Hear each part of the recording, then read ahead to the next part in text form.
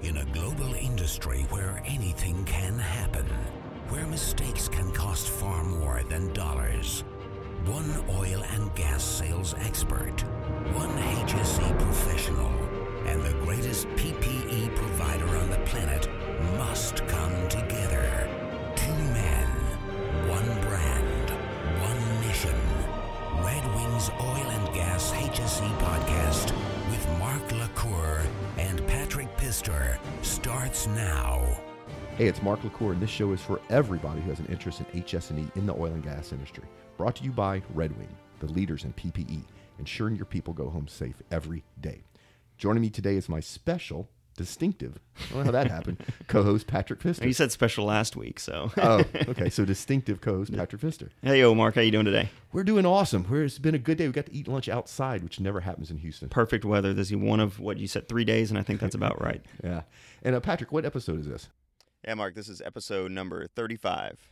And we're actually sitting where today, Patrick? We are in the, we were back in the National MS Society's office here in Houston. Yeah, and we have special guests today. We do. We have Tim Church with Statoil. And Baron, can you pronounce your last name for Lozano. me? Lozano. Yes, just like it's spelled. Yeah, okay. So welcome in, y'all, too. So before we get into the whole BP MS150, Tim, how did you get in the oil and gas industry?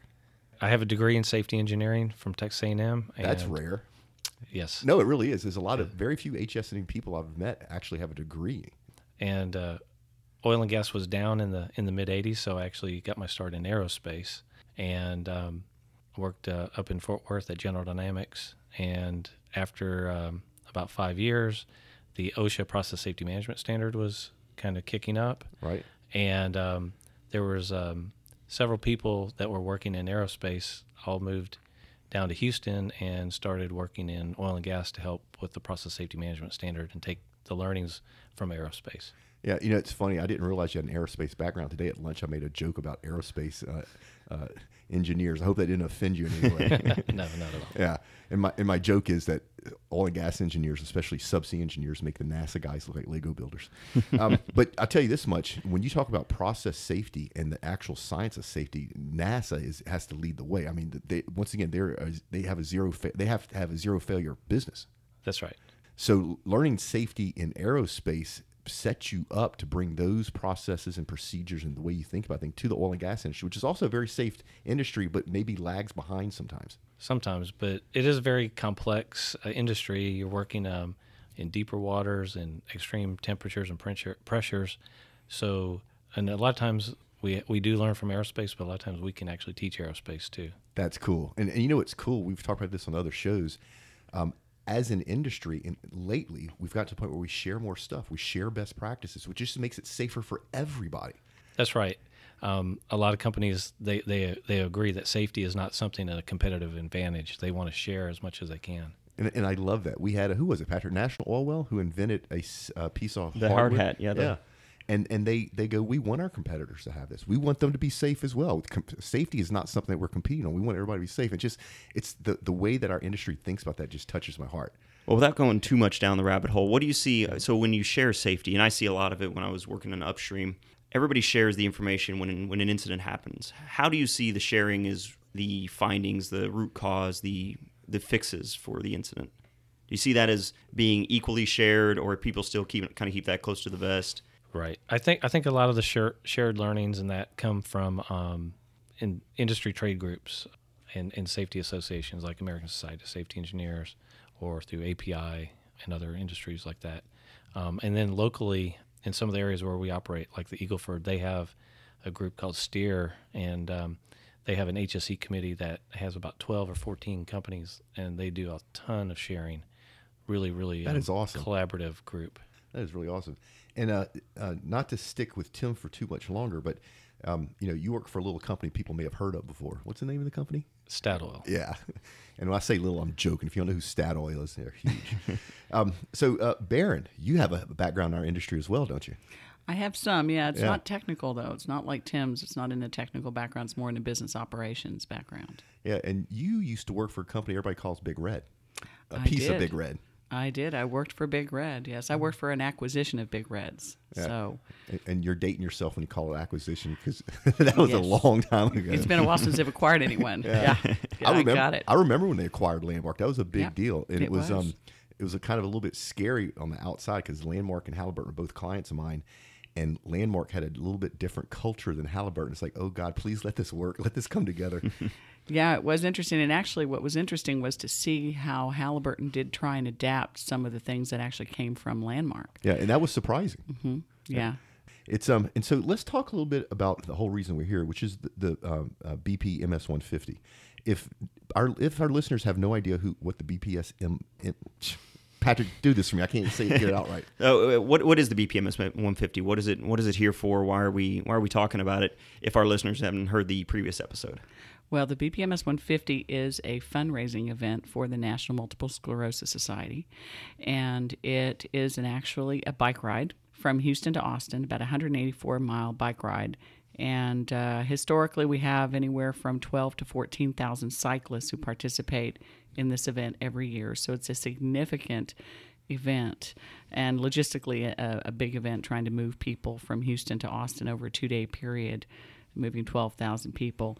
It's a significant fundraiser to help fund research for multiple sclerosis, as well as programs for people who are living with MS.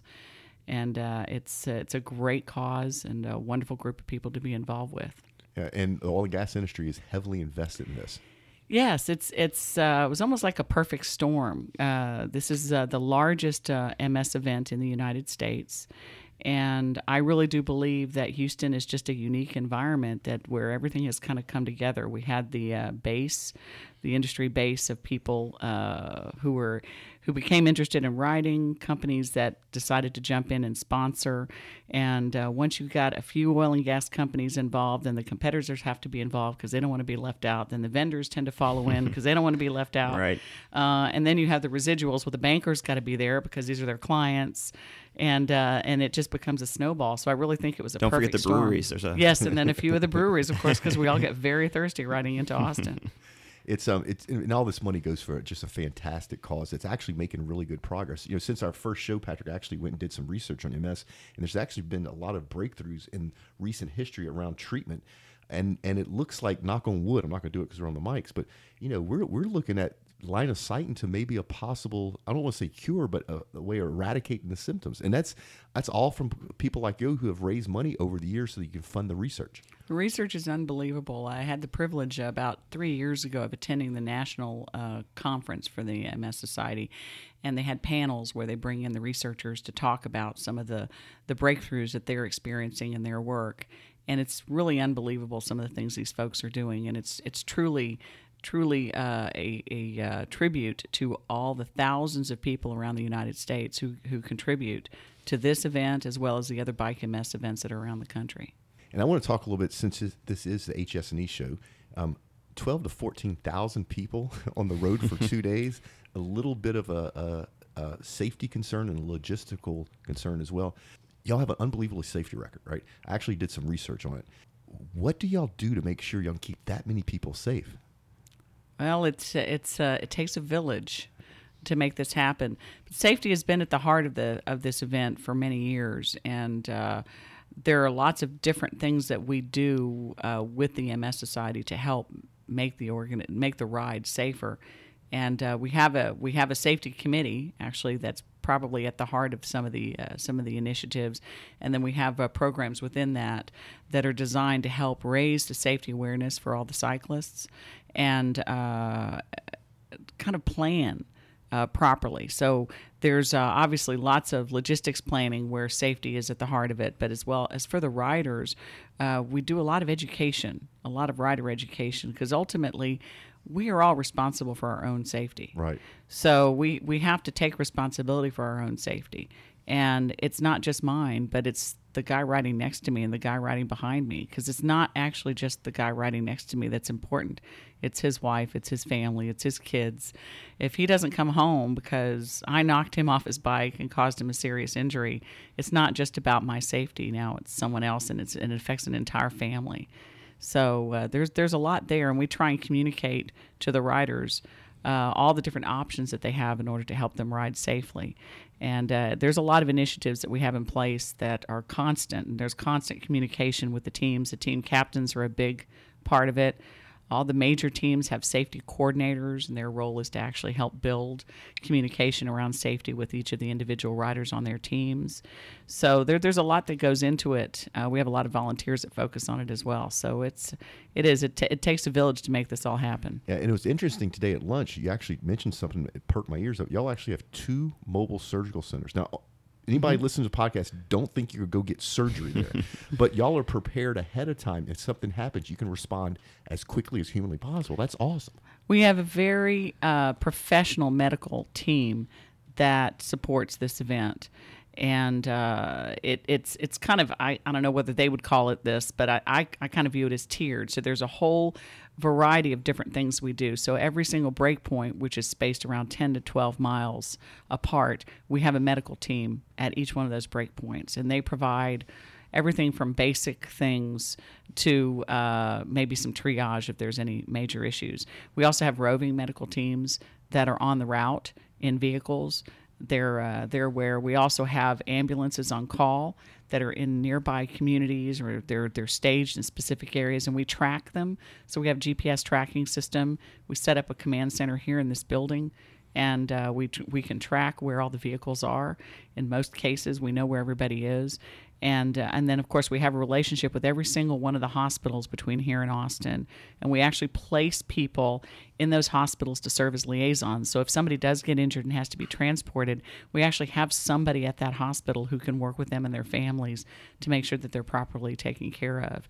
And then, of course, at our major stopping points, which is our overnight in LaGrange, we have these mobile centers that are equipped with doctors and nurses, and they can provide some more sophisticated services than you might be able to get at the break points. So they can help prevent us from having to transport for certain types of issues that people might be experiencing. Yeah, this is not a family bike ride that you do around the block. This is well coordinated.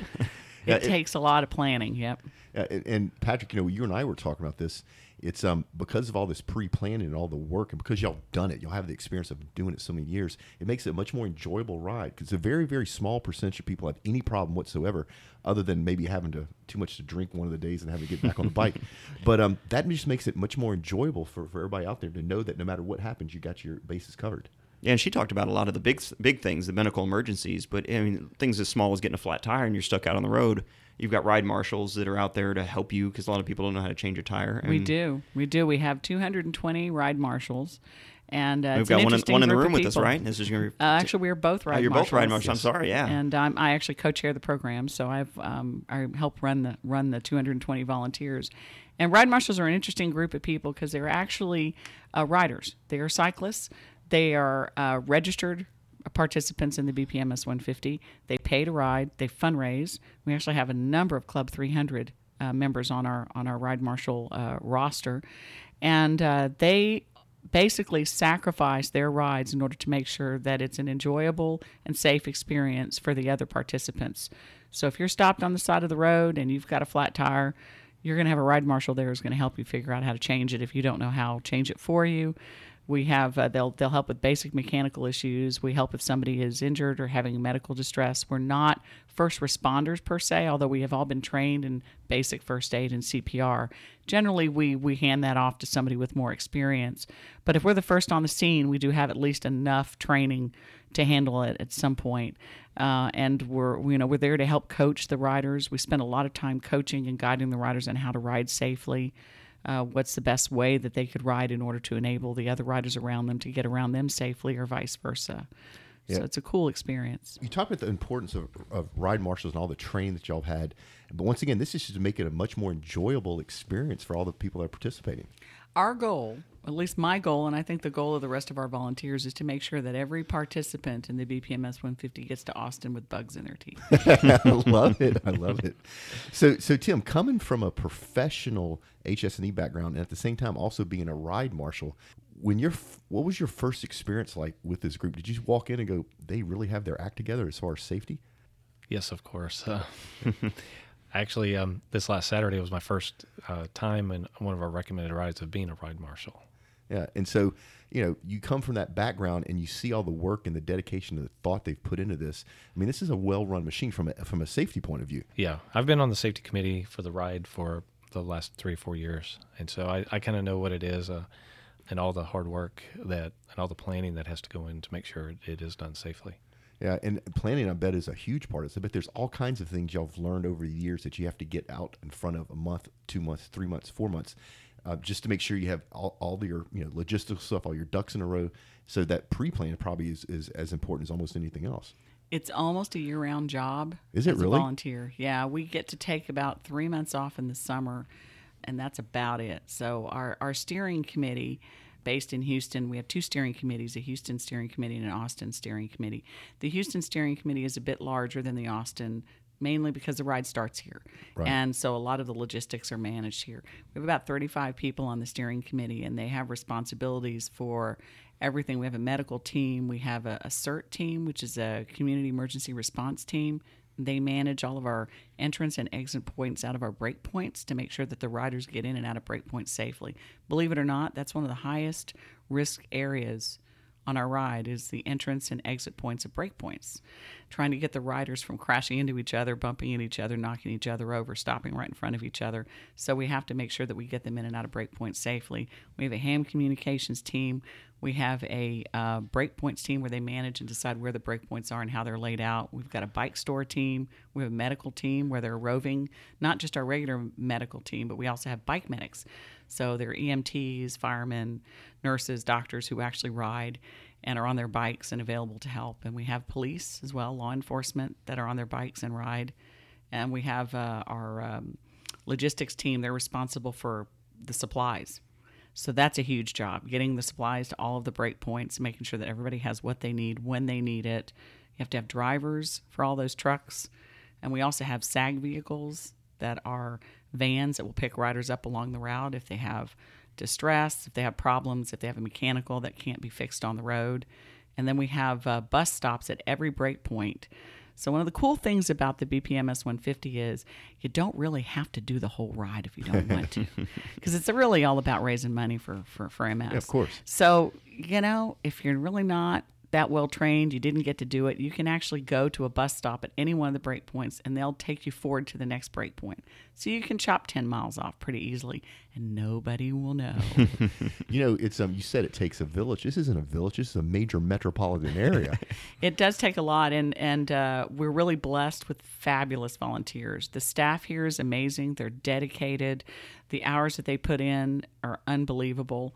And they're just fabulous. They can't do it on their own. It's not possible to put this event on with just the staff. They do not have the bandwidth to handle it. And the only way it works is with volunteers. And fortunately, we're very lucky to have some very committed and talented volunteers who've been involved with the organization for as long as the event's been around. We have some folks on the steering committee that have been leading their groups for 30 years. Wow. And that's one of the most impressive things to me, how many volunteers the BP MS150 has for the amount of riders and the low incident rate, the low number of injuries, because it's not a huge staff from the National MS Society working. It's volunteers. It's people from the community. It's riders. It's people from Statoil and BP and everywhere else just contributing. It's very true. Yeah, it's interesting. I was going through their website, and BP is the number one top team, right? But St. Arnold's bike team is chasing them down, right? so if you're in the oil and gas industry and you don't want a brewery to chase down one of the super majors out there, put a team together, get some money together. It's not hard to do. It's a great cause. And let me just reiterate, there are a lot of people that take this very seriously as far as riders, but it's not a race. It's a way to raise money for a really good cause, and people have a really good time. I mean, Patrick, you've ridden this before. Several years, and I'm actually kind of happy I'm not riding this year because I get to enjoy LaGrange a little bit more. I'm dog tired at the end of day one. I'm in the sack by 8:30 at the latest. So I'm excited to get to enjoy more of the festivities in LaGrange, but it's a fun ride. It's not as daunting of a task as everybody thinks it is. It's completable. It's a bucket list item for a lot of folks. They decide, well, I'm going to try it. And what's interesting is that somebody will say, well, I'm just going to try it and see if I can make it happen, if I can do it. It's almost like trying to run a marathon or something, and then they get hooked. They get hooked on cycling, and we have a very large cycling community in Houston. You can ride year-round, even though it's a little warm in the summer. And we're lucky about that. We can ride in the winter, which most parts of the country they can't. And that's when it really gets fun, as people start to really get committed, and then they start training for it, and it's a lot of fun. I tell everybody, and when I was captain, I told everybody that on the Seadrill team, or the people we were trying to recruit, it's not about your physical ability to compete it. If you want to train for the ride, bring a bike saddle into the office and sit on it for 8 hours, because that's where the training comes in. That's true. It's true. And if you guys that are listening saw me, you would not think that I was capable of riding 200 miles. So you don't have to be a lithe athlete to make this happen. And we talked with Michael last time. There are a lot of people with MS that complete this ride. These aren't the top Olympic athletes out there. These are everyday people that are just going out to raise money for a great cause and enjoy a bike ride with it. Yes, and we do have people who are living with MS who participate, and it's just amazing to watch those guys work through it and some of them get all the way to Austin, some of them get part of the way, but they're determined and they get on their bikes and they go. Love that dedication, right? Makes me want to join, because I have no excuse. I have several people with MS actually completing the ride. I should go. The sporting team's mascots do it. I've ridden past Clutch and the others that if they can do it in a full mascot costume in that heat, I think anybody can. Yeah, we did have. We've had Clutch do it. We've also had Orbit. But Orbit. He's also participated and completed the event as well. That's crazy. That's just crazy stuff. And so, Patrick, we talked about this at lunch. We're going to play a big role out there. We're not quite sure what it's going to look like, but the podcast will be there in some form or fashion. Probably going to do. I think all the podcasts are going to be there. We're definitely going to talk to some people that have completed the ride, some of the teams, and find out what their experience is. And I think we're going to put a lot of video together. Yeah. So if if you'd like to get on the podcast, perhaps is another reason for you to go sign up and go ride the ride. So one of the things that I think is really cool about all this is I was going through the teams that you have just real quick. Y'all have like the who's who in the oil and gas industry as participating teams. I mean, there's nobody that's not there. And so, if you're a company out there and you're thinking about, what should your employees do with their time, their charitable money, here's a way for you to rub elbows, at least on the cycling field, with the super majors and the major service companies and the pipeline companies. I mean, they're all represented there in a fun environment. It's absolutely true, and we're very fortunate with the Ride Marshal program because we have Statoil as our sponsor. So, in addition to the commitment that Statoil has made to the ride itself for their team and their employees, they actually support the Ride Marshal program for the BP MS150. So we have a special relationship with Statoil. Yeah, go Statoil. That was awesome for y'all to do that. Oh yeah, and one of the things about the Ride Marshals that I've the only negative thing I've heard about the Ride Marshals is the Ride Marshal themselves can't wear their team jerseys. So they were in their big red Ride Marshal outfit. You spot them, you know exactly who they are, but they all want to wear their team jersey too. That's yeah, right. That's a flip side. Yeah, they get to wear the sexy red jersey. Yes. Do you at least get the team jersey? Well, yes, we do. You get it, so you can wear it later if you wanted to. Yes. Yeah. So I always enjoy the summers when I ride. I have a group of friends that I ride with regularly every Sunday, at least in the summers, and sometimes Saturdays and Sundays. And I always enjoy pulling out my jerseys that I never get to use during the training season. Yeah, but you definitely earned it. Yeah, at some point. After 18 years, yes. And that's another thing they do that's really fun and exciting. They have jersey competitions in LaGrange. They have the top team jersey, top MS related jersey. So they make it fun all around. So I've even had people that didn't want to ride but wanted to help design our team jersey when I was at Seadrill. So it's more than just a ride. It's a huge fundraising event that gets everybody involved. Yes, and also we have a series of team safety awards that we give out to the teams in the fall for the prior spring's ride, and it's very competitive for the safety awards. We have different levels, and there are requirements that the teams have to meet in order to reach the silver, the bronze, silver, or gold level, and then we even have a platinum level, which is kind of the above and beyond level award. So it's not necessarily awarded every year, but it's a highly coveted award. The greatest benefit of earning the Platinum Safety Award is if you spent any time on our event, you realize that getting the riders out of LaGrange in the morning on day 2, on Sunday morning, we have about 8,000 people in the fairgrounds. So it takes a long time to get 8,000 riders out of that fairgrounds and onto the road safely. The Platinum Team Award winner, Safety Award winner, gets to leave first. So wow. they're the first team out. It's a couple hours in that line. It can be. Yeah. It can be. And then people get up really early and get in line even earlier than that. So some of them are in that line much longer than they need to be. I recommend go left. Just everybody go left, and you'll pass up Take the Bechtel Challenge route. Yeah, Patrick, if we're out there, we have to find out if there's a platinum out there. We have to get them an HSE podcast. We got to get up early because they're the first ones out of the gate on Sunday morning. They go out right after the Club 300 riders and the riders with MS. And our sponsors, our title sponsors. So BP, we do let the BP team out, as well as Bechtel. They sponsor the challenge route. So they go out, and then the Platinum Award winner goes out after them. And this year it's ExxonMobil. Yeah. Go Exxon. Congratulations, Exxon. Yeah. And that's something we didn't talk about was the Club 300. Can you explain what the Club 300 is and why they're recognized? Yeah, the Club 300 are the top 300 fundraisers for this event. So we rank them from 1 to 300. So the number one fundraiser is number one, and they actually wear their rank as their bib number for the event. So their 2016 fundraising determines their rank for 2017 in terms of their bib numbers. And Mark, we're talking tens of thousands of dollars to get in that Club 300. Absolutely. So we have 300 people who raised over $4 million. Wow. Just those 300. Needless to say, we take good care of them. Right. I was in it 1 year. And I remember I was at the bottom. I was at like 298. But at the end of the, they're about to close down fundraising, and you're just fighting for that extra $20 because you don't know where the cutoff's going to be. There's no set minimum or maximum. It's definitely a moving bar. Every year it changes. So you could get into the Club 300 with with $8,000 worth of fundraising, or it might take 10. It just depends. And of course, it's gone up over the years. I was a Club 300 member for 4 or 5 years, and I think I made it up to number 98. But I'm not sure I could even come close to number 300 now because it's very competitive. Yeah, it's kind of cool to take some of that competitive spirit and use it to a good cause like this, right?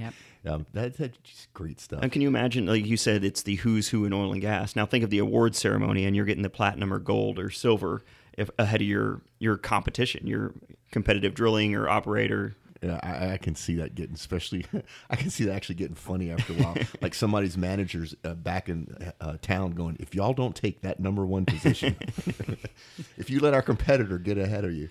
Well, that's what I did. I started off, the first year I was just a rider with the Statoil team.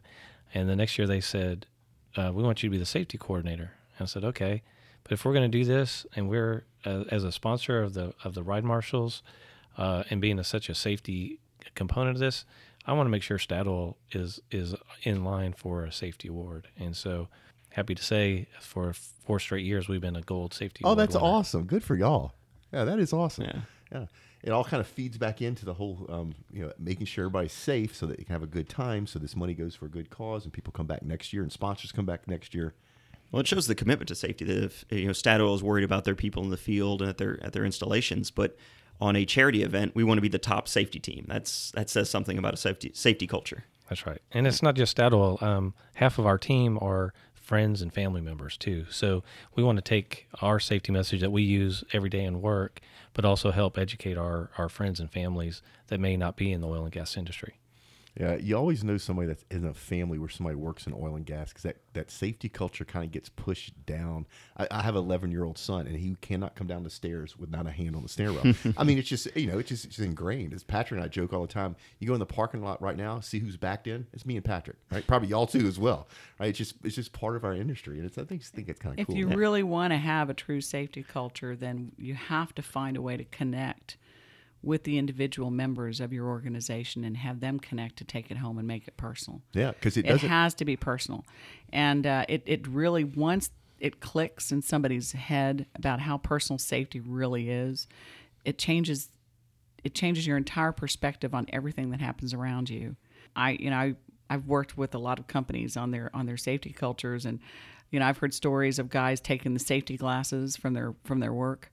One guy that used to take his safety glasses from work, and he'd keep a box of them in the back seat of his car, and he'd drive down the street. And if he saw his neighbors cutting their yards and they didn't have safety glasses, he'd stop and hand them out the window. And he was known in the neighborhood as that crazy safety glass guy. But it becomes a part of you, and that's I think that's important that we try and transfer that to our riders, to our sponsors, and to all of the volunteers and the participants, that it's all about each one of us and caring about each other and keeping us all safe. Yeah, if there's a separation between the way you think about safety between work and home, that's an issue, right? It has to be part of your everyday, regardless if you're at work or not at work. That's one of the things I think our industry does unbelievably well. It's Patrick and I talk about this all the time, but 20 years ago when I got in this industry, if you looked at the way safety was looked at compared to now, it's night and day difference. People now have the ability to stop the job, and you're not fussed at like you were 20 years ago, or worried about being fired. Even if you don't know exactly what it is, if it just doesn't feel right.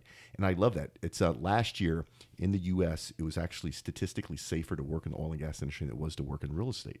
And I think that's wonderful that we've pushed. Now, I don't know what's going on with the realtors out there. But anyway, all really good stuff. This is a great event. We're getting close to winding down. It's about time for our Red Wing safety tip of the week. Or one of y'all go do our safety tip? For them, the BP MS150, one of the biggest areas that we have from a safety standpoint with our riders is dehydration.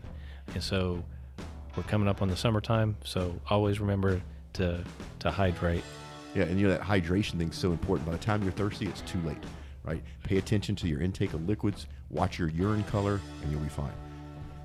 Make sure you pee on a regular basis. It's not a very sexy thing to talk about, but you should be stopping to use the restroom every break point or every other break point at least. Yeah, to stay hydrated. And dehydration, if it gets too far, can be debilitating, right? So just keep the water flowing, and you'll be fine. Absolutely, great tip. Yeah, great safety tip.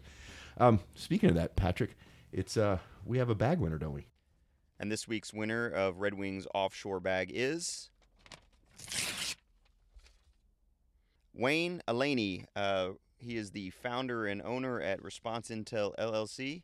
Congratulations, Wayne. You are the winner of this week's Red Wing Offshore Bag. So Tim and Barron, you see the bag right behind you, right over there? If you'd like to win one of those, it's really easy. You go to redwingshoes.com/podcast. That's redwingshoes.com/podcast. Put your information in there. We draw one lucky winner a week. And audience, it's not just for Tim and Barron, it's for y'all too. So if y'all want to go, throw your information in there. And then if you're listening, you also can go to Oil and Gas This Week and enter there. But our show, since we have a smaller audience, is a much better chance of you actually winning one of these bags. Enter ours. And they're ours. Yes, that's true. LinkedIn group, Patrick, want to talk a little bit about the LinkedIn group? The Oil and Gas Global Network, or OGGN, if you type into LinkedIn. That's where we put all the information about the show. People share job leads and questions about the industry. It's just a great companion to the show, and a lot of information about oil and gas. So if you want to reach out into the social community, that's a great place to do it. Yeah, it's for this show and all of our podcasts and all our future podcasts. So it's sort of like our family. So reviews, if you like the show, do us a favor. We're very negligent on reviews. We want them. Y'all just haven't been giving us. So if you listen to the show, please take the 2 minutes. Hey, no news is good news, Mark. Well, that's a good point, Patrick. If you don't like the show, let us know that too in the reviews. We want 5, 4, and 5 stars. We'll take one. We want to know what's going through your head. We have a website. We mentioned it earlier. It's oilandgashsne.com. It's the home for this show. Our webmaster. oilandgashsne.com. Isn't that what it is? You keep saying oil and gas HSNE. Oh. There's only one N. This is the second time. Okay, let's try it again. Oil and gas HSNE. I'm leaving this in. Okay, yeah, leave it in. .com. Home for the show. There must be 30 different ways for you to sign up. Doesn't matter what operating system you run on. We got you covered. You can also listen to it from the website. When you go to the website, you can give us your email address. We won't spam you, and this is how we will notify our most loyal listeners first of anything we do, like the live event that we're going to do eventually. And OTC and the BP MS150, find out where we're going to be, because we're going to be all over the place, and we will let you know. Yeah, and got to thank our on-the-road sponsor, Lee Heck & Harrison. They're global experts in talent management. Lee Heck & Harrison is currently helping 75% of the Fortune 500 oil and gas companies with leadership and workforce transformation. They're the reason we can go to all these events. You mentioned OTC, the BP MS150. We probably got some other events we're going to. If you would like Patrick and I to come to your HSE meeting, your company picnic, your gun club, your school, reach out to us. We'll be happy to share details. It'll be a fun thing for us to do. Tim, thank you so much for being on the show, man. This is really great. And I think it's so cool that you come from the safety background and you're taking those skill sets and experiences and helping make sure people are safe at the charitable event. That's just awesome. And then Baron, man, you're just a firecracker on this, right? You're all over this. You can see the passion you have for this event. We want to see if we can help you, and hopefully next year we'll come back and do this some more. So I just want to thank y'all both for being on the show. And if Pleasure. we can, if our audience wants to reach out to either one of y'all and possibly make a donation, is there somewhere they can go to do that? Yeah, to www.bpms150.net. And they can actually put our names in there and put money into our accounts. I'll put some we direct get credit for it. I'll put That's some right. direct links to your fundraising pages as well. Yeah, we can give those to you. Yeah. Yeah, so audience, if you're listening, if you got $5, $10, $20, $50, it's a great cause. Go ahead and follow the links and go ahead and donate. And I don't care if you give it to Tim or Baron. Maybe they care, but all the money's going to a great place. So we're about at the end of our time, Patrick. Is there anything else we need to go over? I think that covers it for today. Yeah. All right, so let's get out of here. So, folks, don't be afraid to give up the good to go for the great. Y'all be safe out there. Tune in next week for another exciting episode of Red Wings Oil and Gas HSE Podcast, a production of the Global Oil and Gas Network. Learn more from Mark LaCour at modalpoint.com. Connect with Patrick Pister at leanoilfield.com. From Houston to London to Dubai and beyond.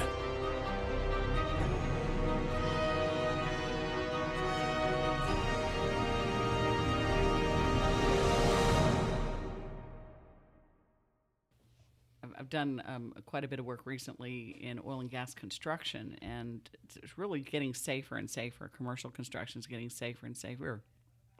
But you go out to where they're building houses, and you see, actually they're building 3 houses on my block right now, and they had created this scaffolding, but they'd connected it to the side of the house itself. It was just kind of hanging off the side of the house. There's nothing actually touching the ground. And the guys are not tied off, and they're just kind of hanging off of that painting. It's a pretty scary thing to see the workers not tied off when they're three floors up off the ground. Yeah, that's crazy. There was a recent story. A guy on a home site was he fell to his death, and the reason it was so noteworthy is the company representative got some safety equipment, took it to the site, left it on site, and said it was there for him. He should have used it, and it came out in the court case that the company had, after the fact, given it to him. He didn't have all the safety equipment. That's so horrible. Yeah. That's good. Yeah. The best thing in safety is if you do the right thing, and even when no one's looking, that's when it really makes a difference. There you go. It is funny you brought that up, because I've watched in our neighborhood when they do construction, and when they're framing up, they break every OSHA everything you can think of. No eye protection, no hard hats. They're not tied off anywhere. There's no anything for them to tie off to if they wanted to. Horrible.